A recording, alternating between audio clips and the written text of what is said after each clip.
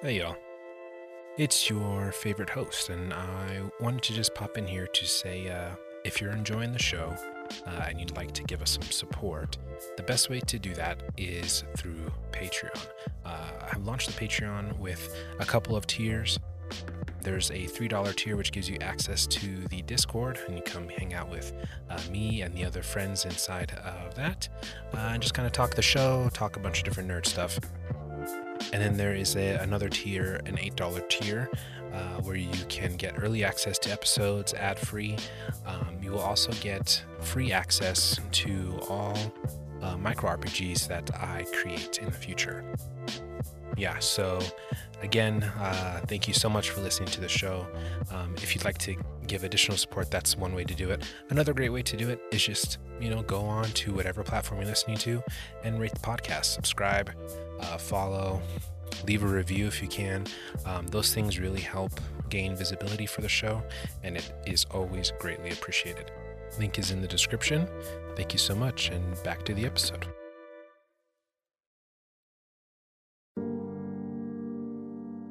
Welcome to the Secret Nerd Podcast, where we think everyone should play tabletop RPGs and give you some reasons why.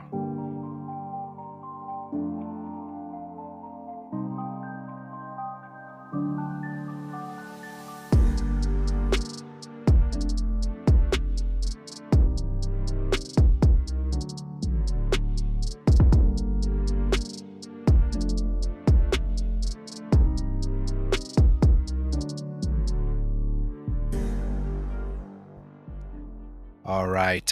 With me tonight, I am very excited to talk to a game designer who is doing what I feel like is very, very important work in the world of TTRPGs, as well as a podcaster, and among a bunch of other stuff. So I'm excited to jump into this. This is going to be episode 50 officially for all the interviews. Let's get into it. Nice. It's good to be coming in right at that half a century mark. Yeah. So my name's Chris Spivey. I write games. I'm a veteran. I occasionally drink scotch and I talk about it online and have people comment whether or not they like that scotch. And then we compare that scotch to a bourbon. Nice. Very cool. Well, yeah. Chris, where I always like to get started is just how did you get into nerd stuff in general? For me, I had an uncle that was in the Navy who was an engineer. And I sort of got a lot of his hand-me-downs. So I got these great sci-fi books from anywhere from the 50s to the 60s. Yeah. And there I was, a 5-year-old kid trying to figure out how to read these books and comprehend what some of the words were. Mm-hmm. And occasionally he would come and grace me with his presence and say, all right, let me read you some of this. And he'd be like, all right, young blood, here we go. And he'd read me a couple of chapters. And then right when I get into it, to show you what kind of person he was, all right, I got to go. What? So it started with him, and so from there it just kind of spiraled out. Did that spur you on to continue reading and read at a higher level pretty early on? Oh yeah, that's one of the reasons why when I finally got into gaming and I got the red box set around I think 7, I could read through it all, I could comprehend everything, and I could explain it to other people. Oh, that's awesome. Yeah. So is that the first time you played? Was when you're 7 years old? Yeah, a friend of mine. So to give you an idea of what Auburn, Alabama was like when I was growing up, we're 7-year-old kids and we're able to walk all the way across town to a store without our parents knowing where we're going with money that we'd saved up for about 6 months to buy this thing in a store and walk all the way back. And no one asked where we were, what happened, where did you get that? What is that? Yeah. And so yeah. It's definitely a changed world. I don't even enjoy letting my kids play in the front of the house, on the street. And we live in a pretty quiet cul-de-sac, and I'm still nah, that's not okay. But yeah, I mean, similarly, I'm, even when I was younger, I remember we used to run around the neighborhood, go into abandoned houses, and we same thing, be gone all day. No cell phones to get a hold of us, and you just show up when it's time for dinner, And so we lived, and fortunately our street was close to this set of woods. Yeah. And eventually a different friend and I would go exploring through the woods, cutting paths through. Okay. We'd start in the morning, and sometimes we'd make it back by evening, and sometimes it would be well after the sunset. Yeah. And no one asked, so you've been gone 16 hours a day. You've got some bruises and cuts. What's going on with you, kid? Yeah. Nothing. Nothing. That's crazy. Well, I mean, at that age, like, were you, did you have any fear at all of, like being in the South and being out in the woods by yourself or with your friends at least? But that sounds No, terrible because I was stupid. too. You So just, seriously, I was unaware of the full ramifications of it. yeah. Because when I was growing up, I lived with my grandmother, Mhm. and my grandmother was a very, very older school mindset, and her idea was try not to cause trouble, and people won't bother you. So they Yeah. didn't necessarily teach you what you should know. Yeah. So they sort of let you live in an arrogance of bliss until whatever the event was that happens. Mm. And where you grew up, was it primarily other black kids, black families? Or was it kind of In blended? my neighborhood, it was, but Yeah. when we had to go to school, we had to sort of like bus out of our area Okay. to go to school. Yeah. And the school setting was primarily white with maybe 20% black kids, maybe 30, depending on which grade we're in. Yeah. I'm curious, when you were growing up, like, did that, because obviously race has played, I think, at least a big part in how you have looked at the history of the US and how you have applied it to games. And I think you've done it in a very elegant way. But I'm curious, like, when you were a kid playing games and also um, growing up in the South and stuff like that, like, when do you feel like you started putting those pieces together?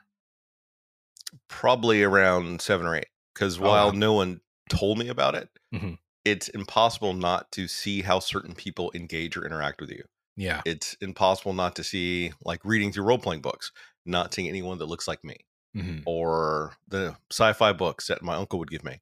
On the covers, there were all these like white people out in space doing all this stuff, and they Yeah. would talk about like their golden blonde hair, Mm, but yeah. they wouldn't really talk about anyone that looked like me. Yeah.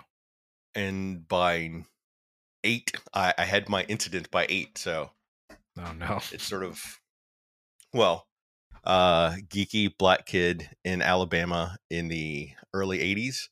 Yeah. I Yeah. was lucky to make it to 8 before something happened. Yeah. Yeah. God, that's awful. Um, yeah. I mean, it's gotten a little bit better, but not entirely. Unfortunately, it's still so sad. The stuff that we have to go through as kids. I think as you kind of grew up through that, like, did you still enjoy the games and stuff like that, or once you kind of were aware of it, did that retract from it at all? Detract from it at all? I've always had this tendency that if there's something I don't like, it doesn't necessarily do a lot to just complain about it. You have Yeah. to actively try to change whatever that thing is. Hmm. So I engaged with gaming, but then I started making my own games, or I would start running games consistently. Hmm. And I would add in people that looked like me, people that looked like other people that didn't fit whatever the model they were trying to like shove down my throat. Yeah. So even then, I was still working at trying to make sure there was representation, all this stuff. Yeah. That's awesome. I mean, and two at such a young age. So, did you like continue on playing those games through like high school and college and all that stuff, or was there a time that you kind of took a break? I kept playing, but one of the things is living in Alabama, finding gamers was hard. Yeah. Being a black gamer, sort of say if you had a pool of 100 people, cut Mm. that pool down to 30. Yeah. Yeah. And then you're trying to find within that 30 people that you actually sort of gel with on some level. Right. And I was fortunate enough in high school to find a group of people that are playing D&D. My stance on D&D is pretty well known. I'm not a huge player of fantasy games. It's Yeah. not my shtick. Yeah. But that's all they played, and I wanted to play, so I played with them. And Yeah. eventually I got to the point where I got to run, and I would run stuff when I got a little bit older, like Call of Cthulhu or Stormbringer, which is like my closest touch to fantasy because it sort of has some of that darkness to it, Hmm. and a lot of sci-fi stuff. Like Yeah. Star Wars, I think, has been my staple game for I can't remember how long or how many campaigns I've run. Yeah. Oh, And I don't love Star Wars. It's okay, but yeah. people love me running it. Okay. Yeah. And yeah. So, I mean, not loving Star Wars, you still have to know a ton of lore about it just from that. Yeah. That's one of those things, right? Yeah, so that's interesting though. When the first like editions of Star Wars, because I'm the first one I became aware of was Edge of the Empire. Never played it. I just was, watched an actual play, and it was kind of the mechanics seemed, I don't know. I guess like from my brain that only looked at like D&D, it just seemed so bizarre how they used special dice and stuff like that. So I'm curious, like, what was it like in the first editions of Star Wars? So that was sort of the old, I want to say, WEG D6 version where you had pips. So you would Yeah. like roll a die and you get a plus to it. And if you got more than like up, I think it was plus 3 pips, Mhm. your stat sort of increased by an increment. Yeah. So you might have a character with a 2+1 strength. And Yeah. when you got experience, that would become a 2+2. Okay. And it became 2+3, then becomes a 3 strength. But it takes a lot of experience, and then you're like rolling I think it's either 2d6 back then for it. So you'd add all those kind of together. Yeah. Wild. It's sad that knowledge is still in my brain taking up space. That's funny.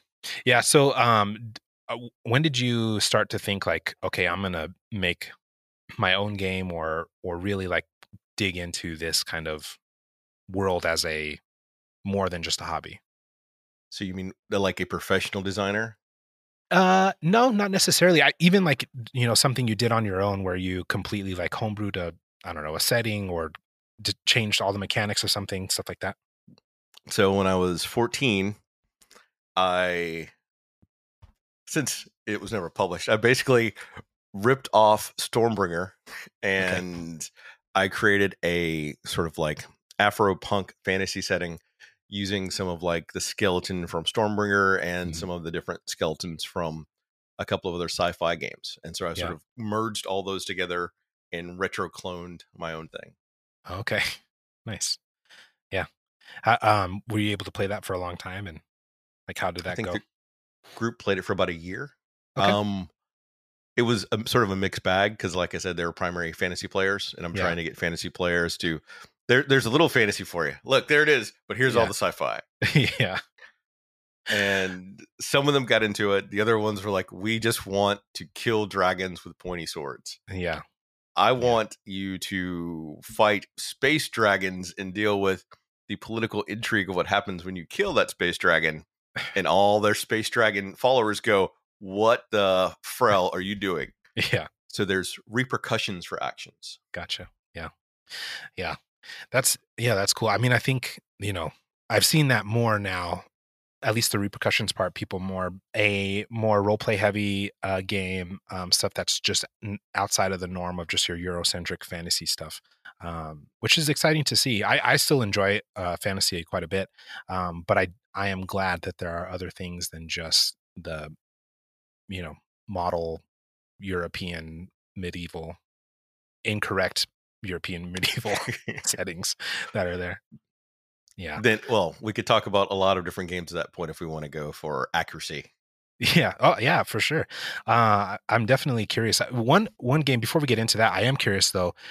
When did you become aware of cyberpunk then, being such a fan of sci-fi? Cyberpunk was probably a little bit later. I want to say maybe my late teens or early 20s, actually. I was Mm, more focused on space opera, and mm, space opera transitioned to hard sci-fi, and hard sci-fi then led into cyberpunk. yeah. Did you ever like play it, and is that just, or just not a genre that you're really interested in? I played some Shadowrun, but Shadowrun is sort of that it's cyberpunk if you sort of like squint at it. Yeah.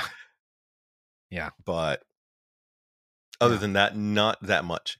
For me, there was always something about even in superhero games, I have friends that like to try to play robotic characters. They like replace parts of themselves with like mechanics and Mm, everything else. yeah. And something about that never appealed to me, sort of like a dehumanization of yourself Hmm. to acquire power and run with that has never Yeah. been a setting that appealed to me personally.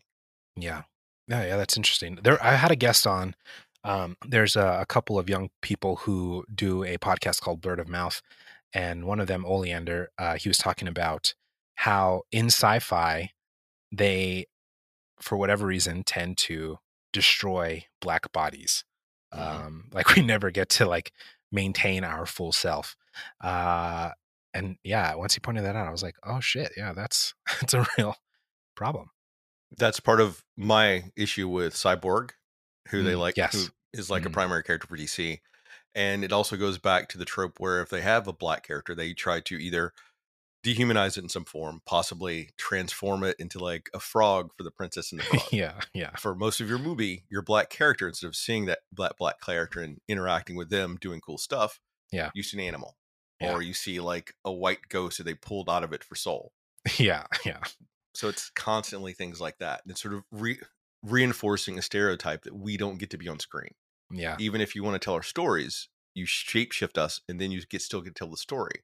So the other side technically wins Mhm. by saying, "Hey, we gave you representations right here." Yeah, It's not important that 90% of it's not you. yeah, yeah. I mean, that was like that for sure is a big gripe. But the other gripe I had was like, with the Princess and the Frog, and I've said this before on the show, but like they're like, "Oh yeah, first black princess," and then she literally says like, "I'm not a princess."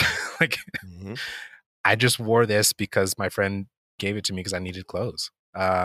And that's really sad that they just, media is kind of takes a lot of that stuff away from us. But yeah, it's I mean that's interesting though. When did you become aware that Mike Pondsmith was a black man? Because when I learned that I was just amazed. And same with your game too, but we'll get into that. Probably in my 20s, Okay. because I knew the name Pondsmith from Castle Falkenstein actually, Okay. and then that sort of transitioned into some different anime games because they're also on my shelf, like Yeah. Bubblegum Crisis, Mechton, Zeta, all those guys. Yeah. And then I discovered Cyberpunk, and then I Gotcha. discovered Mike was a black guy, and I was like, that was one of the sparks for me. That's like seeing someone else making Hmm. kick butt games like this, and I've been making games forever. Made me think that, you know what, maybe one day I could try to do some of that. Yeah. Yeah. That's really cool. And then, you know, the games that you've made. So I'll tell you, like, I first became aware of you when I had a guest on and they said, we were talking about Call of Cthulhu. And I was saying, I don't want to play Call of Cthulhu because I have no interest in playing in 1920s America. I just don't feel like that's for me. And, and he was like, yeah, like, but Chris Spivey made this game, Harlem Unbound, which is about the Harlem Renaissance. And I was like, oh, okay. Yes, now I'm interested in this. And that was it. And then shortly after I had that conversation, I think might have been like a month or so, is when you started talking about Haunted West. And so, yeah, I mean, those two things I think have been. I haven't had the chance to play either one, but just like being That's it. I'm out of here. Bye. I have to leave. I'm sorry. I don't have time, and that's my biggest problem. But yeah, I haven't had the chance to play, but I've just visually and stuff like that, like being aware of them and just being excited about the fact that it's there, it's available. There's so much historical context to it, and so I'm curious, like what was the inspiration for that? I'm sure we can, I know you've probably talked about this before, but like the inspiration for that, and when did you really decide on like history into the games as kind of your niche? That is a very difficult question. Part of it is, as I mentioned before, I always grew up reading, so I read a Yeah. lot of different things, and sort of a transitionary statement. Then I found out that Zordon Hurston was my cousin. Okay. And so that sort of sparked my interest in the Harlem Renaissance specifically because, like, I'm related to this person that had a part of this. I want to find out what this is. Yeah. And once I finally started looking into it, I was like, this is the most amazing thing ever. Why Yeah. does no one else talk about this? And that stuck with me for a long time. And when I was at an estate sale when I think I was 14 or 15, Mhm. I discovered the I will only say the name once because I have to say it now. Mhm. The works of HP in the Okay. estate sale, and I Yeah. was all my friends were asleep. I was in a sleeping bag, and I was reading like the Outsider and this cosmic horror thing, and I was resonating with this thing I was reading about this person that was trapped. They felt othered, and they were constantly trying to like find some way to get out of like their situation. Mhm. And that struck me, and I read all the Cthulhu stuff then. Yeah. And even as I started reading it and getting more and more to it, I was like, well, this is problematic, Yeah. even at that age. Yeah. But that's when I discovered the role playing game Call of Cthulhu. Mhm. And I had gaming, I had a love of history, and they just sort of merged into one thing. Yeah. And in the edition of the book I got, it had a scenario called Dead Man Stomp by, God, I forgot his name. Lynn and Mark Morrison. And it was about touched on Harlem. They had like a black trumpet player who gets a cursed trumpet, and shenanigans ensue. Yeah. And reading it was like, this has a little bit of our history in it, but it is written badly. Yeah.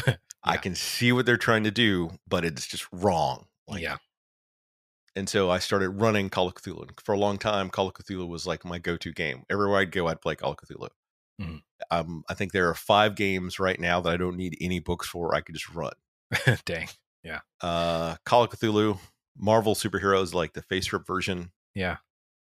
Shadowrun, because I started playing Shadowrun and I know it. So Shadowrun, I will see Shadowrun 3rd edition. Could be very specific with that. And a couple others. Yeah. That's really cool. That sort of all merged together. And so history sort of really has resonated with me for a long time. Yeah. So how long before you like made it a game do you think you were playing Harlem Unbound? Well, that went on pause because Okay. I transitioned from that and I started running, when I got into college, Vampire. Okay. Vampire and World of Darkness. I ran probably late high school. I ran a 7-year Vampire game. Wow. While at the same time running a Vampire Dark Ages game that ran for 4 years. And the 7-year Vampire game sort of spiraled into a World of Darkness game that was a continuation. Wow. That had a weird sort of half ending that went into the Finrod Tapestries. I don't know if you know Guy Gabriel Kay. Mm-mm. We did a little stint there because I read those books. I was like, that's really cool. Now I just want to like put that in the game. Yeah. That's cool. And after that, random stuff. Yeah. So did you join the military right after high school? No, I joined the military a little time after 9/11 because I wanted to do something. I felt like I wanted to do something to help. Yeah. Yeah. Well, I mean, thank you for your service, first of all. Yeah. So, when you were, if you don't mind me talking about it, like when you were in the military, what did you do? I did stuff. Stuff. Okay. Yeah. Fair enough. Cool. So yeah. So I think, it's kind of painting the picture. Right? So I guess I will put in, since I was vague enough with that I did have my tour of duty in Iraq and I ran routes like everyone else, but okay. I was not 11 was not my primary MOS. I had a different MOS. Okay. Which is like your military occupational school. Yeah. Yeah. So yeah, I mean, I think, when it comes to like the history and the game design and stuff, it seems like it was a pretty straightforward path into what you've done. And you've made other games too. Am I correct? Than those two? I've worked on a couple things. Like okay.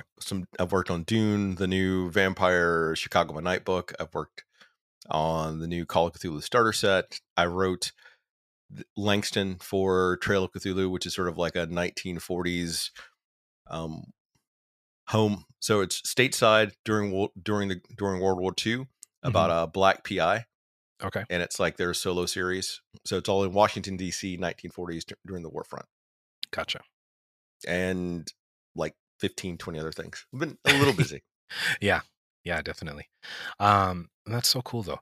And yeah, so I mean, obviously the big one now is the Haunted West, which I watched that six episode series that was done on Roll20 with Trooper and Quinn and Brandy and all of them, and it was absolutely wonderful. And that game seems like so much fun, and it seems like a really good blend too of those things that you talked about, of the history and the sci-fi stuff.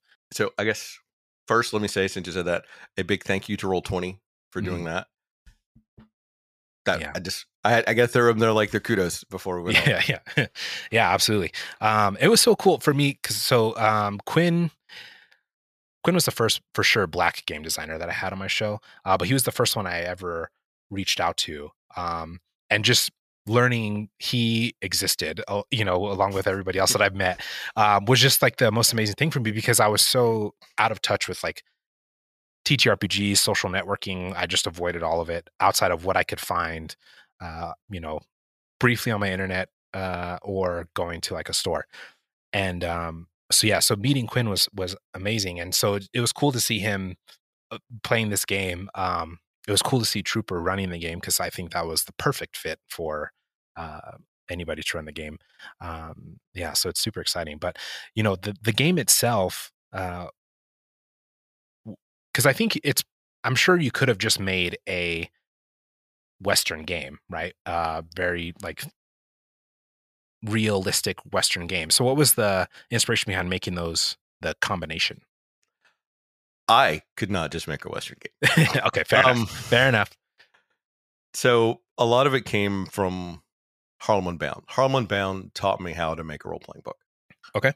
And getting to do the second edition of Harlem Unbound taught me more about how to get out the message and the history and to everyone else. Yeah. And like retain the truth of it, but also try to add additional fun widgets so people have other things to engage with. Yeah. Because like the first edition of Harlem Unbound I love it because it's like my passion project. Yeah. And it was made with nothing but sheer willpower, luck, and a few people that listened to me let me convince him to help me. Yeah. And because when I was making the Harlem Unbound, the first one, no one knew who I was, like zero. Yeah. I approached some other larger game companies to I'm eventually going to get around your question. I'm like, no, I'm on the horse. I'm doing like a slow trot around the ranch, and then we're going to try to like start up on the path to get to the saloon. This is the best way to answer the question, so you're good. And so after no one would publish Harlem Unbound, like no one would touch it. They're like, no one will buy that. No one wants to see it. And I decided that I can make it myself. Yeah. And that meant trying to figure out how to make a book, how to figure out how Kickstarter works, how to get people to work on the book. Funnily enough, Quinn probably doesn't remember this, but Quinn was one of the people I reached out to work on the first edition of Harlem Unbound. But I didn't know how to do it. I was like, just on Twitter, I was like, hey, super famous person that is awesome. Would you come work on my book for a pittance? Yeah. And he was nice enough to say, hey, that sounds really intriguing. Person I don't know off the internet. Yeah. But I've got all this other stuff going on right now. Yeah. That's funny. So I haven't mentioned that to him yet. So hopefully he listens to this and goes back and thinks, what the? And so the people that I got were incredible. Some of them I actually ended up working with on some other smaller projects. So they knew who I was. And that sort of gave me like an inroad with them. And learning how to make that book taught me what not to do. Mm-hmm. Yeah. And the second edition, I did some revisions and I smoothed out some of the other parts from the first edition of the book. We added new art for it. And since Chaosium was publishing that version of it, I wanted it to be distinctively different than the first edition. Okay. Because if you bought the first edition of the book, if you want to buy the second edition, I want you to have incentive to buy the second edition and get something new from it. Yeah. So part of it dealt with like changing some of the history. I purposely removed a scenario from the second edition of the book, but I added in 4 new ones. So you've already got more content. Yeah. And we added a different section about the history of Harlem and like having people walk down the street, more art. I gave me a chance to bring in Jabari Withers. They are an exceptional artist that everyone should hire. Yes. And so doing all of that and reading the reviews and responses, because first edition, there were a lot of white people that said, I love this game and the idea of it, but I am uncomfortable running it. Mm-hmm. And that does nothing. Thank you for your money, but that doesn't get out the message. That doesn't try to make safer spaces for people. That doesn't incentivize anyone to make a change. So in the second edition, I put in like a specific little blurb for white fragile people and explained all this to them. And if your listeners are offended by that, I'm sure they'd be fine. No, you're fine. Then you should probably look at your own life and wonder why that you're offended by that. Yeah. And run Harlem Unbound. And so all of that let me know that making Haunted West, I needed to make sure I included all the history that I wanted. I wanted the truth to be in it. I wanted a diverse team of people to make the book. But the game mechanics themselves have to feel all whiz bang and like a joy to play with. And like it sort of hits all those endorphins every time you do it. Yeah. So I spent a time studying a lot of other systems like D&D that everyone loves, Pathfinder, some Star Wars stuff, and like figuring out what sort of gave like that little endorphin hit. And then I had my own system that I'd been working on for a while, and I sort of merged those all together. I refined it, and I brought in other designers because as a writer and designer, you have a brilliant idea that is so incredible until someone else reads it and they go, "Hey, that's pretty good, but have you thought about X, Y, and Z?" Yeah.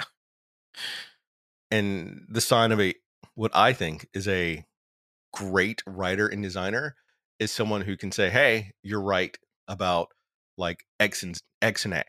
Z Yeah. is here because of this reason," and you can have Mhm. a discussion and a flow of ideas. Yeah. Because one person can't do it. You need a small team of people that you trust to make a better product. Yeah. And so the history's there, which is I think is incredible and unbelievably important. Hmm. And the mechanics are there. So now you have like the whiz bang mechanics that get you all going, where you can be all super cool, like whoever you want to be, gadgeteer, practitioner, like a wrangler, any of that, and doing amazing stuff. Like you can use your Larionette to like whip up a tornado if you wanted to at higher levels of the game. Yeah. Or you could run it serious where you're like on the Oregon Trail and you're afraid to die of dysentery. Like all of that's there for you. Yeah. But the real crux of the game itself is the history. Yeah. And the breakdown of an entire section of the book is a history of the people. There's like history of the land, there's history of the timeline, there's history of like different locations. And all of those are as historically accurate as we can make them, Yeah. as culturally sensitive as we can make them, using like the actual names for people. And then we have in parentheses the colonizer's name to keep it as a constant reference point for people that like these are the real people and this is what we've done. Hmm. It gives you that constant back and forth. And it needed to be there if I wanted people to be willing to play who knows whatever kinds of characters, Yeah. because it has a milestone system, which is sort of a randomly rolled character creation system that you could end up playing uh, a black, a formerly enslaved black drover that became like an officer in the Civil War, and that is how you're kicking off into the Old West, and like that's a history chain that you went to, Yeah. regardless of your own race, gender, ethnicity. Hmm. And for me to want you to try to do that, I need to equip you with as much information as possible. Yeah. So even in the book, the chapter before character creation is all about the people. Hmm. We talk about the indigenous tribes. We talk about all the different immigrants from different parts of the world that come here. We talk about the black people. We talk about the Latinx people that were already here. We go into all of that detail so you have that knowledge to run with. And we Hmm. talk about sex and gender that was also in the Old West, and how the LGBTQI folks are like right there, like kicking butt and making a difference. And all Yeah. of that is there to you before you go to character creation. And character creation for the milestone path, when you're rolling, it brings up all these little different pieces of events, and history itself is also integrated into that. So it is impossible for you to start the game just as random cowpoke ready to shoot some folks. Yeah. You've got a history, you're part of the world. Even if you didn't want to play that, I've already thrust it upon you to make you a more deeper character. Yeah. That's so cool. And I mean, it's really so important. And I think that was one of the really fascinating things I saw of the book is like having all that history there because one, as I'm sure you probably know from doing all the research, is like a lot of it is not easy to find. Um, it's not super accessible, and we're not learning it in school. I'll tell you that. I certainly didn't learn who Bass Reeves was until this past year. So yeah, it's a shame. Chris is shaking his head. And yeah, it's I'm not judging you, but I'm judging the school systems that no, we yeah, have to absolutely, engage yeah, with. yeah. And I mean, I grew up in one of the worst ones in the US, unfortunately. So, but yeah, I'm willing to bet though that it was probably better than Alabama.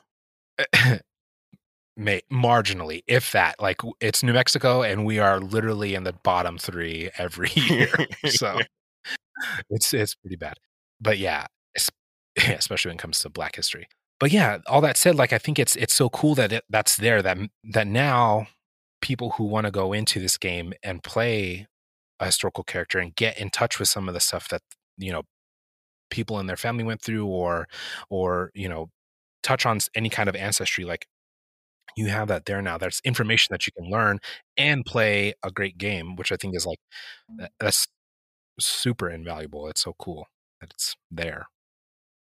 Yeah, I love to see it. So that's super exciting. I was curious. I wanted to go back to Harlem Unbound, like making that game like your first, I don't know, proper game or whatever. Like, how long did that one take you? So it depends on, do you mean the reading of it when I first got the idea and I wrote down a whole bunch of notes, or the actual work when the work started? I would say, yeah, when the work started. So I think the book went to Kickstarter in 2017, 2016, 2017, and it was, yeah. Before that, I was probably trying to get other people interested in the book in 2014, 2015. Wow. And for the different companies I was approaching, I had sort of we'll say a sampling. So it was roughly a scenario, it was sort of touch on some of the history. It was maybe 30 pages. Yeah. Enough to show you what it would be if you wanted to invest. Yeah. And like I said, all the companies said no. Yeah. No one wants to talk about any of that. Yeah. I mean, I think, and I don't know. I don't know how much it's changed for people trying to make big games. But certainly there are more people now making games, right? Small games,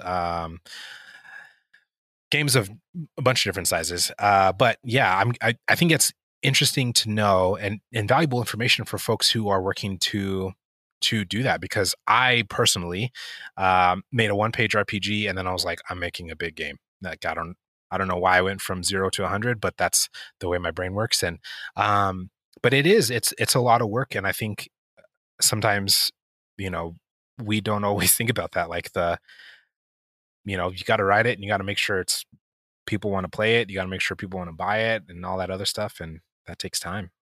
So as an indie company, there's just me. And occasionally my wife steps in out of sheer grace for the horrors that I'm going through. So before something goes to Kickstarter, I've probably been working on that for a year or two before the Kickstarter. Yeah. And then after the Kickstarter, it's usually another year. Yeah. Or with COVID, 2 years. Yeah. And the impact of COVID was devastating. It increased prices almost threefold. Contracts I had with people, they raised the prices after signed contracts. The price of paper skyrocketed. So the printing costs of the books were incredibly escalated. And you've seen how large the book is. Yeah. Yeah. So yeah, that's a big pain in the ass. And for people that want to make games, my primary thing is going to be know that you want to do it. Because at the end of the day, there isn't going to be anyone else that cares about whatever it is as much as you do. There isn't going to be anyone else up at 3 a.m, sitting there still working after hundreds of dozens of hours other than you. Yeah. And even when they've given you all the help they can and more than what you've paid for, and you thank them and they go on their way, you've still got months of work to do. Yeah. Yeah. It's a lot. It's a huge endeavor. But I mean, the end product of that, obviously, if you can get it done right, is these big, beautiful books that people get to take home. And I'm sure that payoff is exciting when that's done. It is exciting and nerve wracking as you wait to see, for one, if anyone will review the book. Yeah. Or if anyone talks about it. And then 2 is if anyone reviews a book. Because that suddenly becomes, ooh, is this like a good review? Is this going to be a bad review? Is it like a review from a neutral person? Is it a review from a person with an agenda? Because I know that I was contacted by DriveThru about some people before trying to post reviews of the book. And they weren't really reviews so much as their own political opinions about people that discuss race in gaming. Yeah. Yeah. So, I mean, that's I don't even want to say it's a tricky thing, but I think it's a conversation that's come up quite a bit. And what do you think is good advice for people who are trying to explore race and themes of racism in their games? Do you mean as a publisher or as a player? As a publisher is the way that I meant that question, but when you asked it, now I'm curious about players too, from your opinion. For a publisher, the first thing is to have people from whatever demographic you're trying to bring up, and don't bring them all as sensitivity readers, but bring them on as creatives early in the process as possible. Yeah. and get their opinions, listen to those opinions, and then try to implement those changes. And the thing is, no one person can represent any community of people. Right. So you do the best that you can, and then you use your own judgment. And even after you've gotten all that material and you've read through it, you've edited, they've given you the thumbs up, you get sensitivity readers of hopefully those same groups but different people to then read through it again. So then you have at least 2 layers of opinions about something. Yeah. And then you can sort of try to decipher how to go from there. It is expensive. Mm-hmm. It is time consuming. It is unbelievably rewarding and frustrating at the same time. Yeah. Because I can tell you that writing the book, I am by no means perfect. And I brought in sensitivity readers. For one, I was working on a section of the book that I wrote that I didn't feel comfortable with, but I didn't know how to address it. And I had a sensitivity reader basically give me red lines throughout the entire thing. Wow. And so I think that was about 5,000 words. I took those 5,000 words out of the book and I reworkshopped the entire piece for that and added like an extra month onto the book because it's important to get it right. And I listened to that person. And part of the thing for publishers is, well, one of the reasons I don't do a lot of sensitivity reading work is that you can't be sure if the publisher will take your feedback, but you can be sure they will use your name. Yeah, that's a really good point. And since you've signed contracts, a lot of people are then unable to say, that's not what I gave them. They're a bunch of a-holes, and this is why. Yeah. And usually in a contract, there's sort of a non-disclosure agreement where you have to say, that really wasn't what I intended. I don't know why that got in there. Yeah. And people won't usually attack larger publishers, but they will attack individual smaller people without less followings who they don't want to work for. Yeah. That is a weird, the way people associate the wrong person with the thing is so bizarre to me. So bizarre. Like, I've talked about it before, but like, I don't know if you play video games, but like in The Last of Us 2, the people sending Laura Bailey death threats because of a thing that a character did that she voiced is like, she didn't even make the game. Yeah. She just read the lines that they asked her to read. I don't like, how do you get to this point? People have outrage, but it seems generally people are less inclined to attack power structures that if enough people attack them, power structures would be forced to change. Yeah. But that also means power structures potentially won't be hiring you to do any work for them. Yeah, it's the cycle. And then on top of that, TTRPGs is already a very small, hard to get into, like at a, company level kind of a thing. Like, yes, there's tons of people, thousands of people out, putting stuff out on itch and doing things independently, but to have any kind of like stability to do things like that, it's not an easy thing to do. Well, I know that when I wrote Harlem Unbound and was going to publish it, I knew that was going to close a number of doors in the very small TTRPG industry for me. And it has. Yeah. That's unfortunate. It was too important for me not to publish it. Yeah. No, I mean, I think it's incredible. And I think the world's better for the book being available to us all. So it's just, I think I'm not the only one. I know I'm not the only one who's looked at Call of Cthulhu and went, like, that's just, that setting isn't for me. And it's so important that we have people making stuff that's creates representation where there wasn't any before, where it wasn't even considered, or it was written poorly. Right. So one of the reasons, including all the history, is always so important to me. Even though I've read reviews that say, we don't need all this history. People know this history. And that's not true. Yeah. Yeah.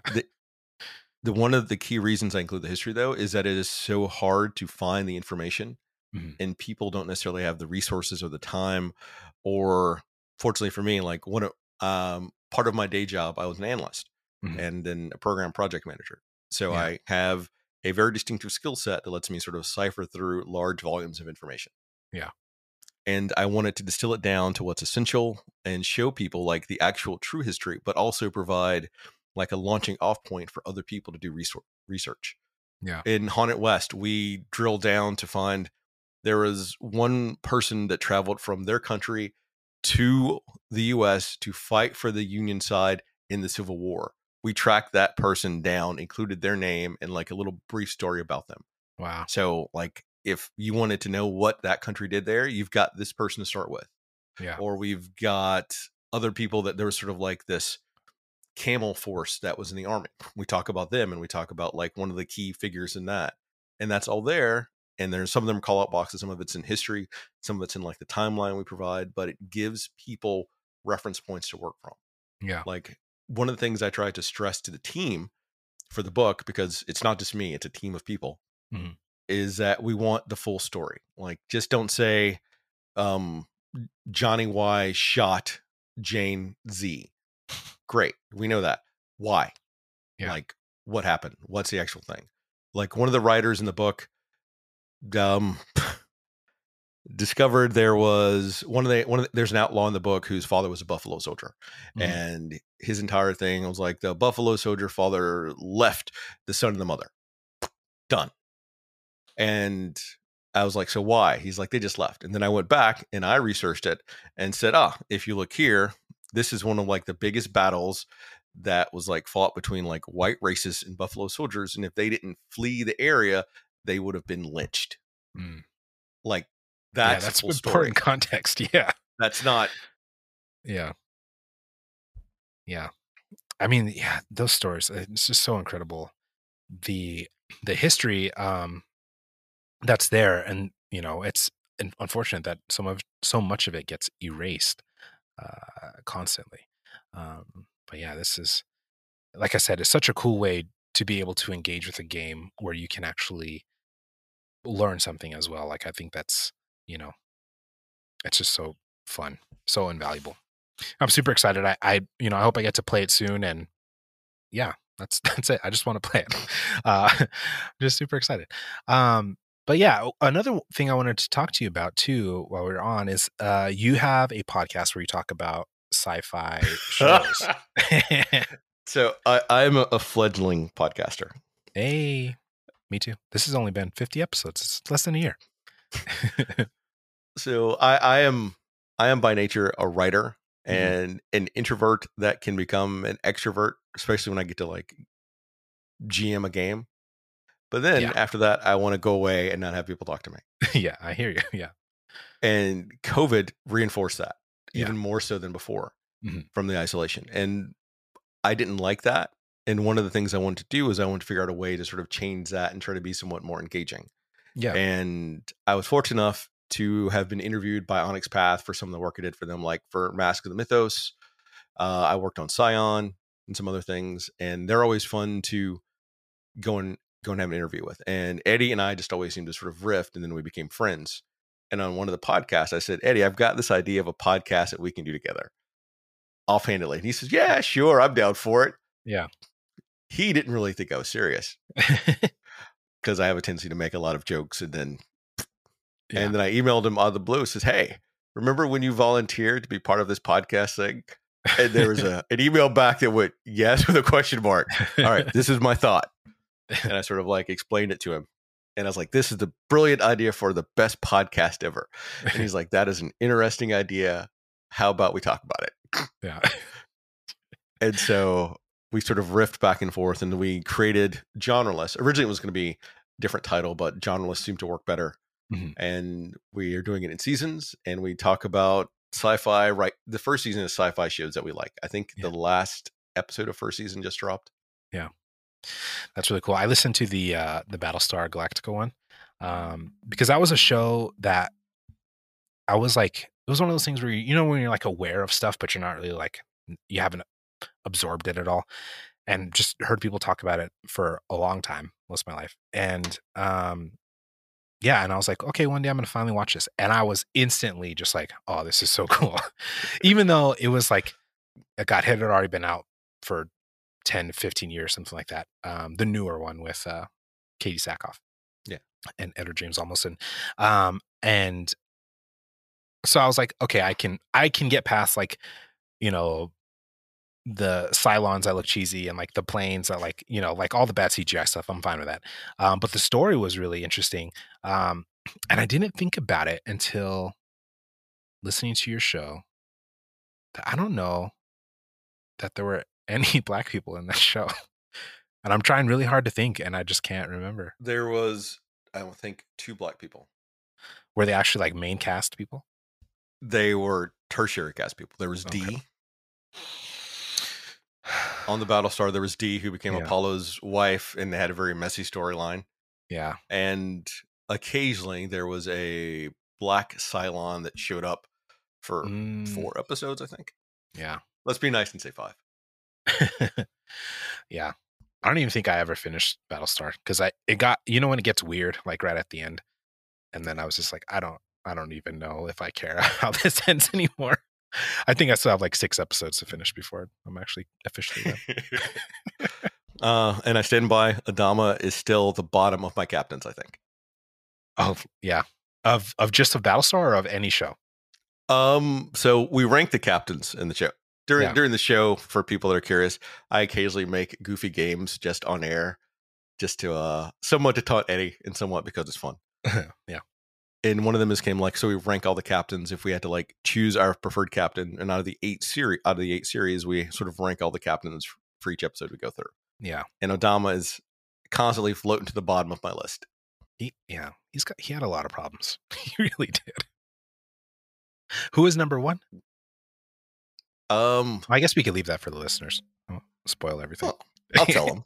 If they want to check it out, they can. Because first season was sort of a space opera season we went for. Yeah. So we talked about Buck Rogers, Battlestar, Deep Space Nine, Babylon 5, and we ended with Blake 7. Okay. So for me, my top captain was a constant debate between Sisko and Sheridan. Okay. In the end, Sheridan won out.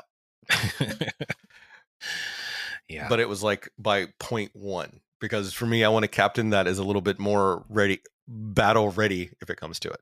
Yeah. With less drama.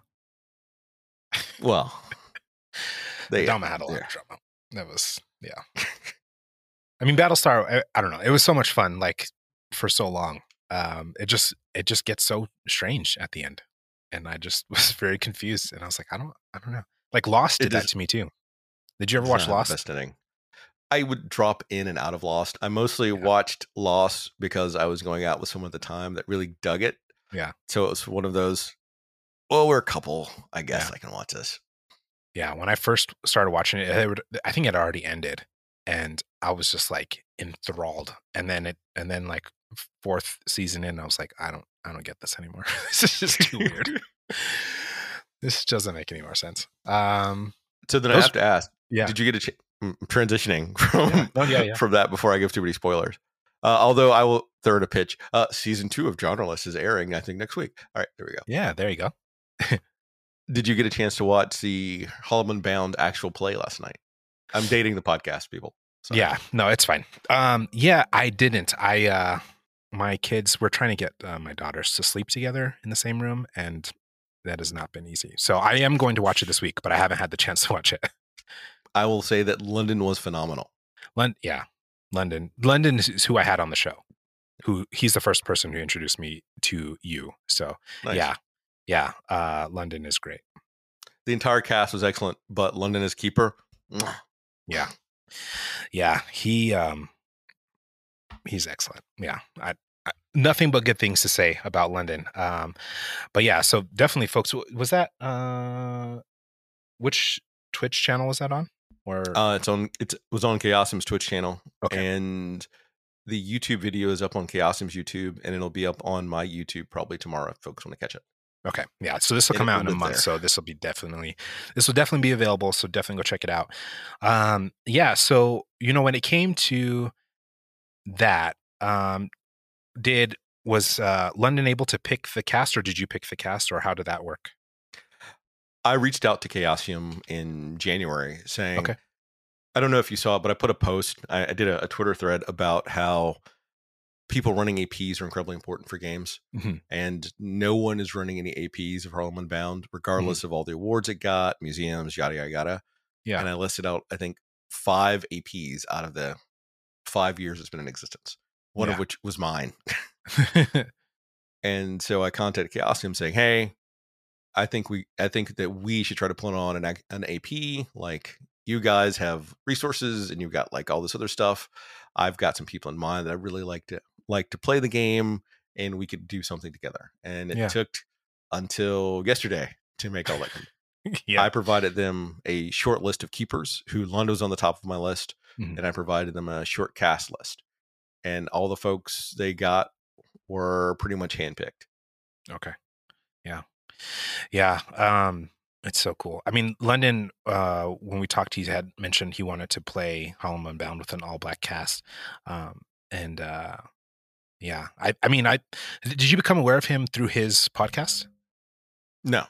Actually, I received a random PM from some dude on the internet saying, "Hey, I really like Harlem Unbound," and Yeah. I would say, "Great, thank you." Yeah. And then he That's says, awesome. "So," and so London sort of reached out to me, and we just sort of started chatting, and he's super awesome. Yeah, he is. He's super, super cool. So yeah,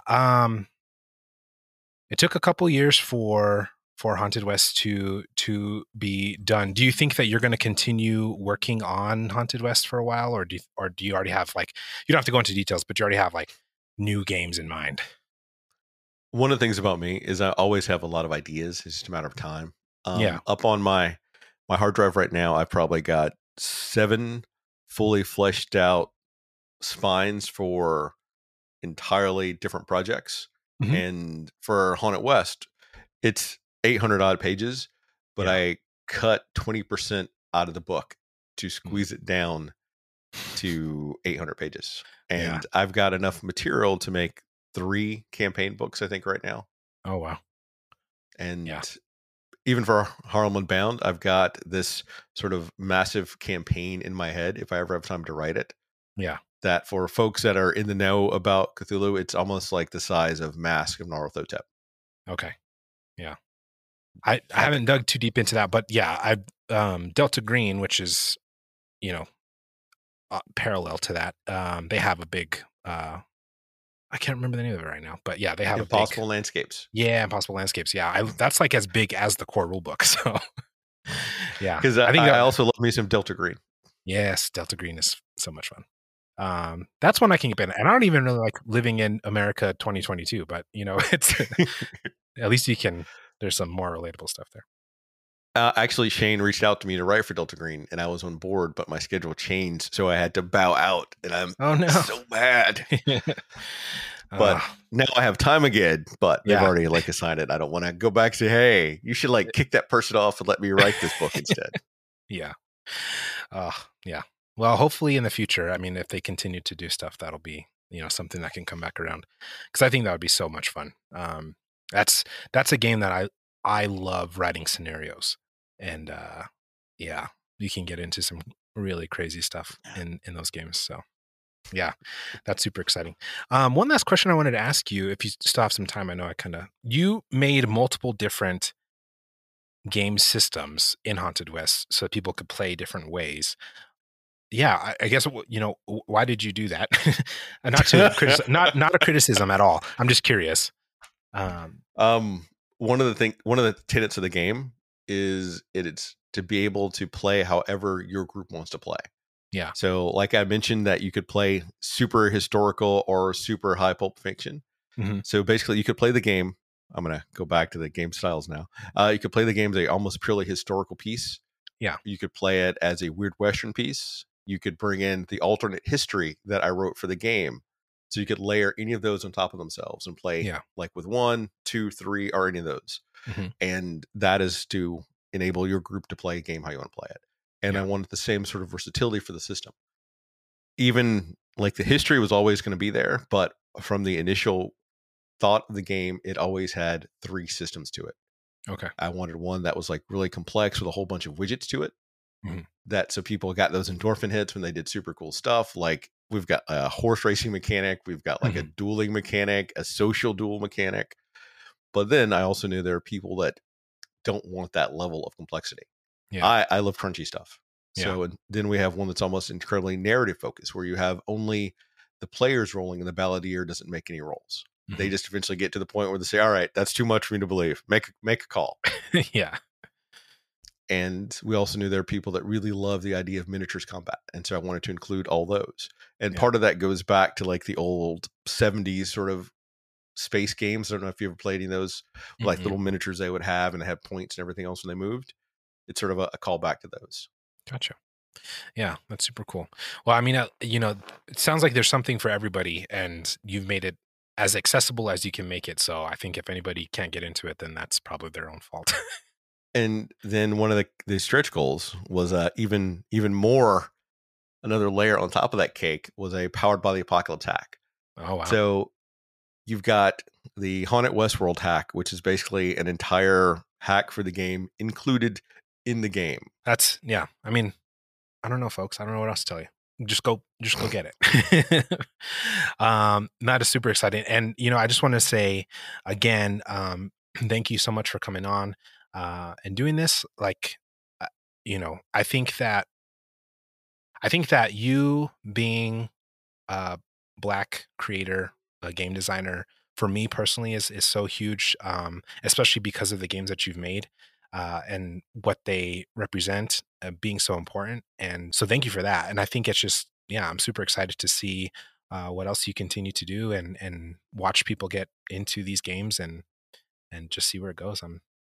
Thank you. Thank you for that. That means a lot. And I was happy to come on. You'd be surprised by the shocking few number of invites for interviews I get. Crazy. Absolutely insane. Well, yeah, it's crazy, but it's not unbelievable, unfortunately. As a person who interviews a multitude of POC people, it is not surprising to see other shows just kind of not do that. So, but hopefully that changes, and I will definitely, turn anybody that I know your way, because I think it's important to continue to get the word out. So, thank you. Yeah, absolutely. Thank you so much for listening. I hope you enjoyed the show. If you would like to reach out to us, check out the many options on the Anchor app or anchor.fm on your browser. You can also reach us at secretnerdpodcast@gmail.com. Make sure to subscribe to the show, and if you'd like, leave a review to help us grow this thing.